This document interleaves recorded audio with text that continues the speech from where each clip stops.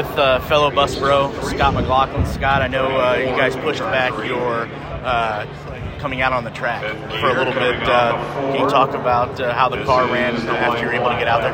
It ran really well. We just lacked a little bit of downforce, right? So I think tune the car up, make it a little bit better to carry the speed. We should be pretty good. Like our car does the lap time we want it to do. It can probably go faster, so we'll work on that. Are you happy with the 4 laps you laid down? What do you anticipate changing? I'm 75% happy. Yeah, we'll just work on it, tinker with it, and we'll come out stronger. Scott, thank you and good luck. Thank you, mate. Cheers.